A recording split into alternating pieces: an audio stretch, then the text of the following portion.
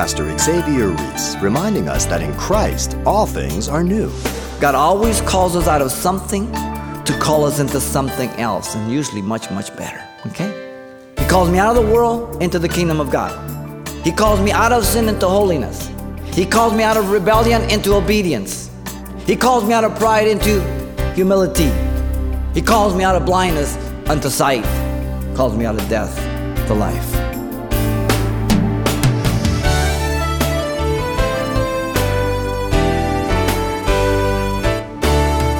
Welcome to Simple Truths, the daily half-hour study of God's Word with Xavier Reese, Senior Pastor of Calvary Chapel of Pasadena, California. God told Noah to build an ark in the middle of a desert, and before there was anything such as rain. Jesus told Peter to get out of a boat and walk on water in the midst of a storm. Now, God's plans may not make sense to us, but that's because we don't have the benefit of the perspective He does of knowing the future.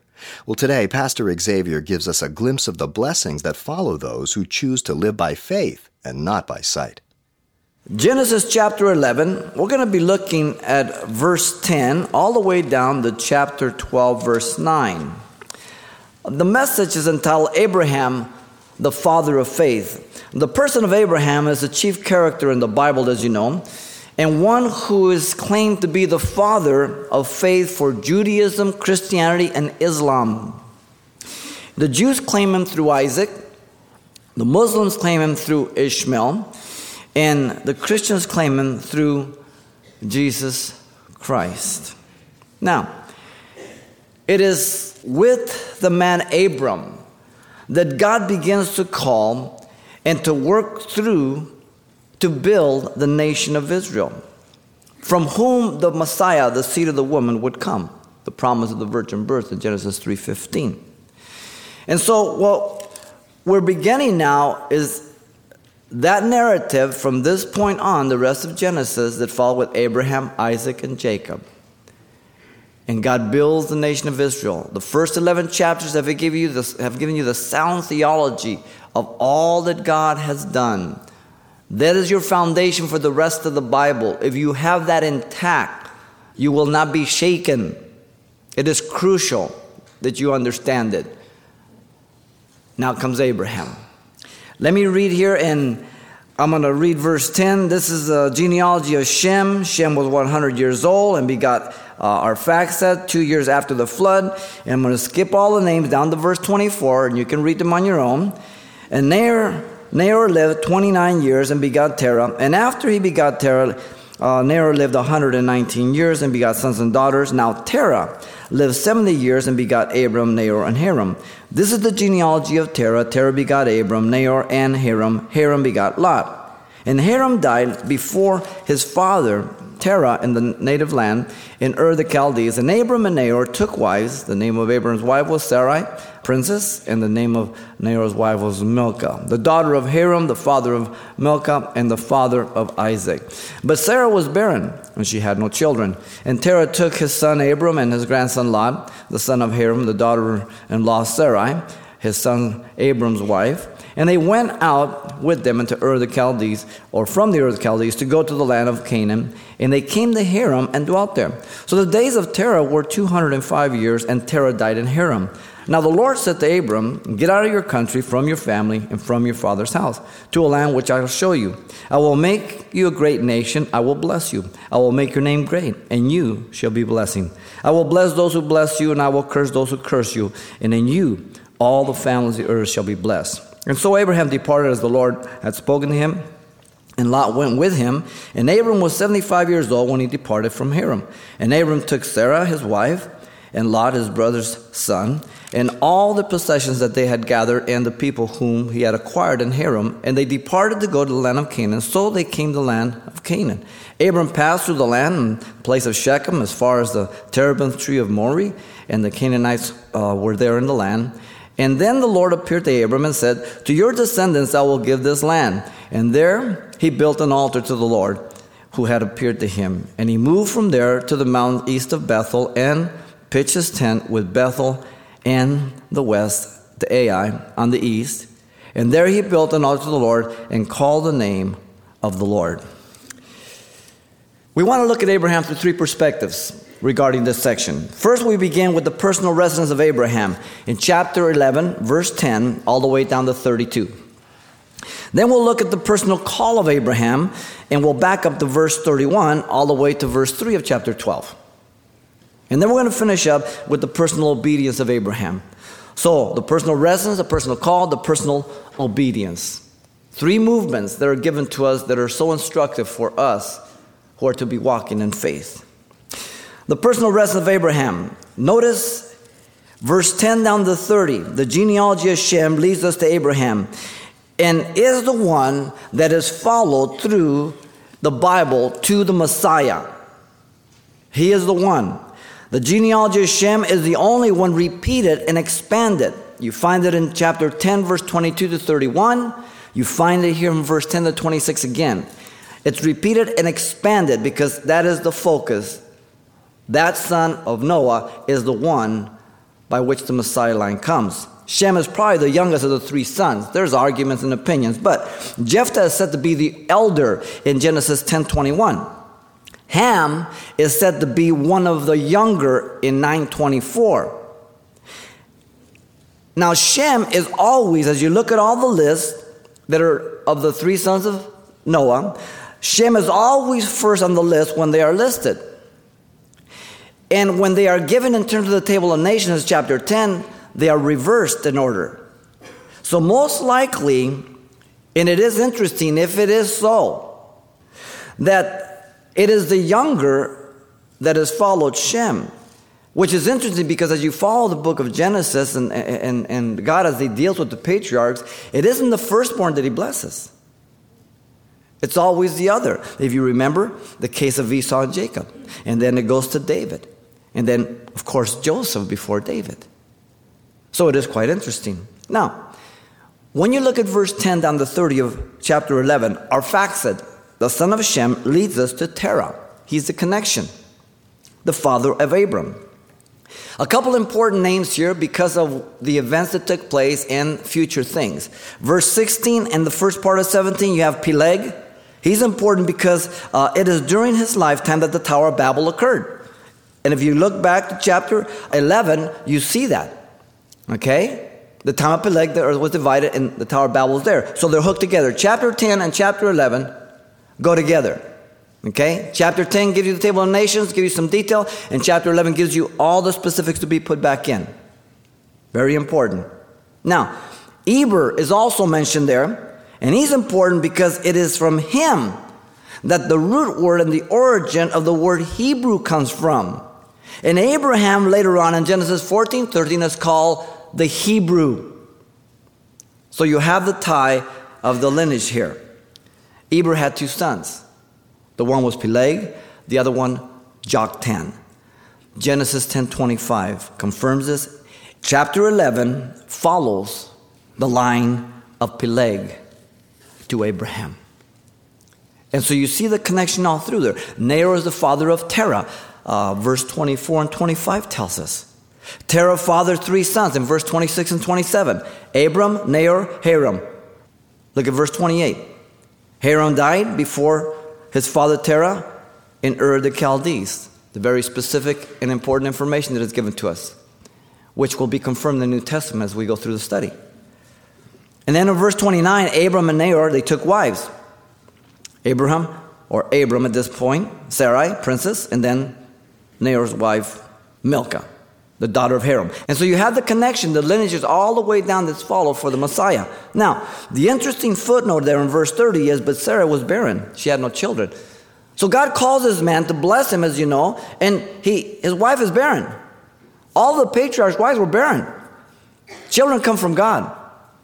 God wanted no even slight doubt that it might be the potential of man to fulfill the covenant. God would intervene. It was him who was going to do this, no one else. Now, through Shem's line are the people more commonly known as Semites. The spelling Sem comes from the Greek. So when people say they're Semitic, the Semite, anti-Semitic, it comes from that. They're the Shem line, the Messiah line. Now, look at verse 31 of chapter 11. The man Abram lived in the area of Ur the Chaldees. The ruins of Ur Chaldees, known as Al-Makayr, were first investigated by an English archaeologist named Lotus and Taylor in 1854. Later explorations were made by Campbell Thompson in 1918 and Hall in 1918 and 19. And finally, systematically, they excavated the site, and they were taken completely by 1922, a joint venture with the British Museum and the University of Pennsylvania. And there were several other archaeologists that were part of that. And the city was roughly oval, and the axis running north and south, and there were 12 campaigns that were completed successfully ending 1934. The findings were significant. Listen, a temple of the ziggurat, the three-step tower of the city, rose 92 feet, and from the base measuring 130 to 195 feet. The construction is similar to the Maya pyramid ruins in Yucatan and 3 massive steps. And as we've pointed out before, that, in the Tower of Babel, all were one language, and God confounded the language, and He dispersed them through the land. And you see the identification of the Mayans, the Aztecs. As you know, where they get the idea of pyramids? At the Tower of Babel. Well, how'd they get over there? Well, we know through DNA today that all of the Indians and this has been an interesting study because of the Mormons. The Mormons say that the Indians, they were the first one, this and that. Well, they've done DNA through all the Indians, all of North and South America, all the way down. They're all related to Asia. So they came across the Bering Straits and everything else. So we know, and the biblical record confirms it. They took the blueprint of pyramids and everything else. We're at the Tower of Babel. Interesting. The temple was not a place for people to gather for worship, but a shrine, a place for the sun god. The Aztecs worshiped the sun god. The worship was the moon god also, Nana, and the sun god. Where'd they get it? Back in the tower. A cemetery named Tol Obed was also discovered. In the Hill of Justice, there was an inscription, the Hall of Justice there, and was found on the wall giving visible evidence of the great institution of the civilization of Ur. So it wasn't primitive. Sometimes, those guys are Stone Age, cave. No, they're very, very sophisticated. There was industry, business, arts, crafts, a thriving place. This was Ur of the Chaldees. Now, the man Abraham was a pagan Gentile. He wasn't a holy man. Now, let me give you a commentary that Joshua gives to us, and he picks up Abraham all the way in Joshua, okay? That's when they entered the land. Joshua 24, verse 2 through 3, listen to him. He says, "Thus saith the Lord, God of Israel, your fathers, including Terah, the father of Abraham, the father of Nahor, dwelt on the other side of the river in old times, and they served other gods. Then I took your father Abraham from the other side of the river, led him throughout all the land of Canaan, and multiplied his descendants, and gave him Isaac." Whoa. Pagan. He reminds them as they're in the land. He didn't give it to you because he was holy. He didn't give it to you because he deserved it. God sovereignly took him and changed his life. Transformed him. In fact, in verse 15 of Joshua 24, Joshua warns them clearly about serving other gods. Listen. "And if it seems evil to you to serve the Lord, choose for yourself this day whom you will serve, whether the gods which your fathers served that were on the other side of the river, or the gods of the Amorites, in whose land you dwell. But as for me and my house, we will serve the Lord." The warning, don't go back. Don't go back. That's always a danger, isn't it? God touches a person's life, and then they forget, and they go back. They get ensnared with a life of sin again. Now, in verse 32, Abram is called a Syrian by Moses due to the fact that he dwelled in Haran. Verse 32 here speaks of Haran, but Moses reminds us that he calls him a Syrian. And Haran is the area of Syria. Listen to Moses in Deuteronomy 26:5. In offering their first fruits to God, they were to say this. Moses says, "Say this when you offer your first fruits." He says, "And you shall answer and say before the Lord your God," listen carefully, "My father was a Syrian about to perish, and he went down to Egypt and dwelt there, few in number, and there he became a nation, great, mighty, and populous." Haran is Babylonian, a Babylonian word. At Abraham's time, it was not in its greatest prosperity, yet the ruins show that it was at one time. And that's always the case. As long as God is in view of people, and there's morals, there's ethics, a nation grows, a society grows, it's productive. But when they turn away from God further and further, that's the beginning of the decline and destruction of the civilization. Always. Now, the man Abram's name is significant. His name, while in Ur, was Abram. The name means Father is exalted, or exalted Father, conveying the love of the Father. Now, his name was changed and will be changed later on when we get down the road. And it's because he attempts to fulfill the promise of God himself in Genesis 17:5. He takes this slave girl, Hagar, that he gets from Egypt, and he and Sarah, and at night, little campfire, they get a little conversation. They try to help out God. They figure out how to fulfill the promise. And so he goes into Hagar to have a son, and he has an Ishmael. You don't want Ishmaels in your life. They wear you down, okay? And so his name is changed then. The name Abraham means father of multitudes. How would you like that? You're out there in your Bedouin tent and people come by and you invite them in for some coffee and they say, oh, what's your name? Oh, my name's Abraham. Oh, father of multitudes. How many children you have? None. What? So everybody had a good laugh with Abraham for a while. It was a contradiction to all. He had no children. It was a shame to him because his wife was barren. And when women were barren, it meant that they were in disfavor with God. All of the patriarchs' wives were barren. That God would ensure that the prophetic fulfillment would be upon him and him alone, no one else. No fat chance of it happening apart from him. You know, each of our lives is the greatest illustration to Abram regarding where we lived before we came to Christ. We were living apart from God, worshiping other gods. Maybe not the moon or the sun god, but we were godless. Each of us came from the three sons of Noah. Does that impact you? That we are all related to the same source of humanity? This weekend I was doing a retreat for a Korean church. I had about 80 Korean young people from junior high school to college together. And it was just incredible what the Word of God could do. His Word just cuts through. It was just an incredible time. We're all related to the three sons of Noah. We're all sinners. We all have sin nature. We all are in need of repentance for salvation. Listen to Genesis 10:32. These were the families of the sons of Noah according to their generations in their nations. And from these the nations were divided on the earth after the flood. Listen to Paul the Apostle in Acts 17 when he's talking to the people in Athens, verse 26 and 28.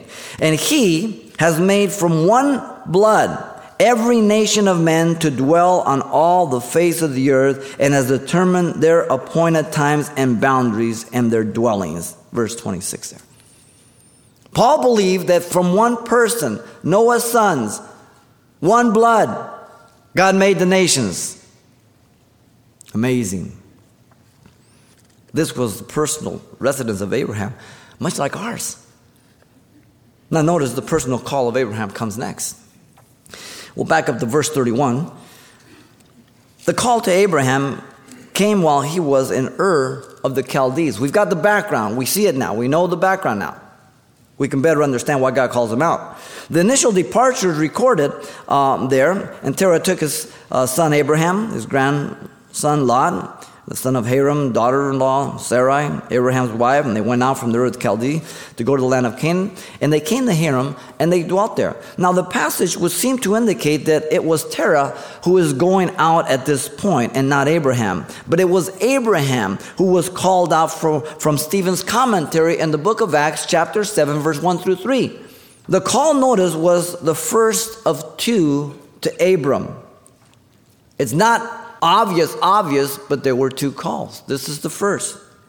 It would seem that Abram's father, 11:26, tells us that he was 70 years old when he begot Abram. Okay?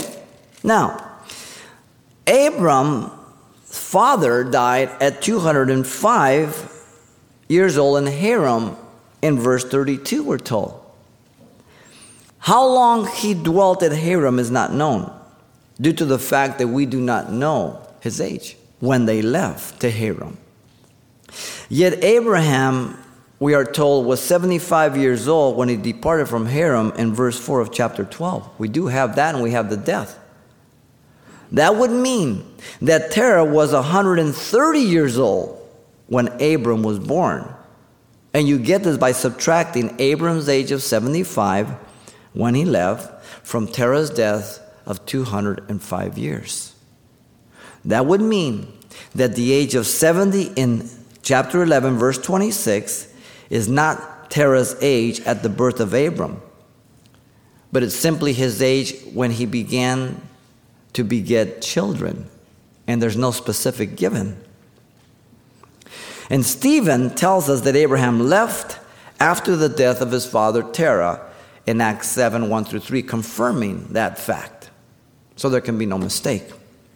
Now, if we take their age of marriage to be around 30 years of age, which is the average, and that would be in verse 29, that would leave about 45 years to Abraham's departure from Haran, if he left at 30. Now, it is then very possible to say that if Abraham dwelt in Ur for 10 years before he left to Haran, then he was in Haran for 35 years. And you can say, well, if he left at 20 years or whatever, you can make the math. So anywhere up to 45 years and down, he procrastinated at Haran in full obedience. The call to Abraham that comes to him the second time follows in chapter 12, verse 1 through 3. It's a continuous narrative. This is the second call. Notice the tense. The tense indicates a previous call in the past. The Lord had said to Abram. Past tense. This is the second call. The personal call to Abraham was severe in nature, first of all. Look at it. To separate from his country or homeland, marking the urgency.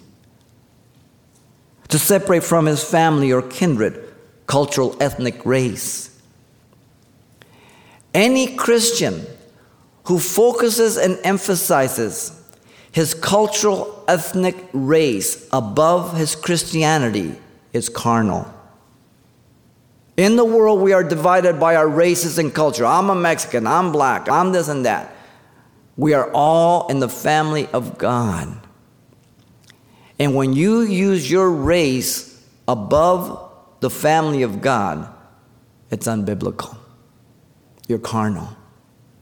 Don't get sucked in by people who are trying to polarize you to your race and your culture. Nothing wrong with culture, nothing wrong with race, but you don't exalt it or divide the body of Christ for that. Never. Never.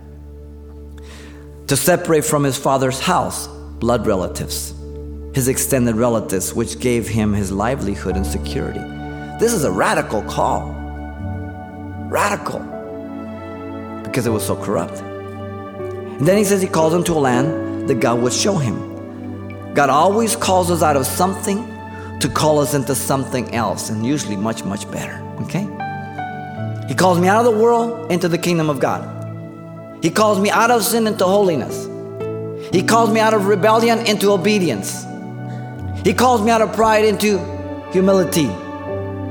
He calls me out of blindness unto sight. He calls me out of death to life. Pastor Xavier Reese with an encouraging reminder about your new position in Jesus.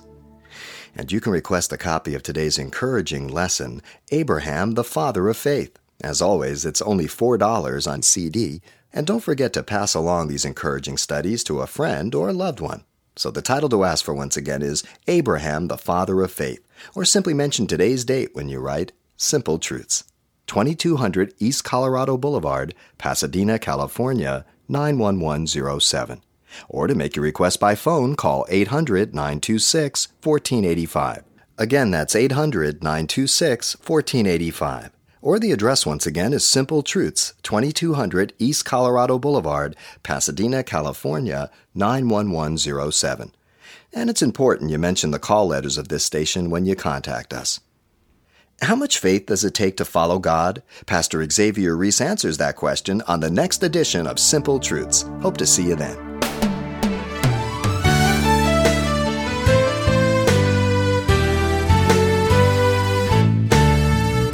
Simple Truths with Pastor Xavier Reese, a daily half-hour broadcast, is a radio ministry of Calvary Chapel of Pasadena, California.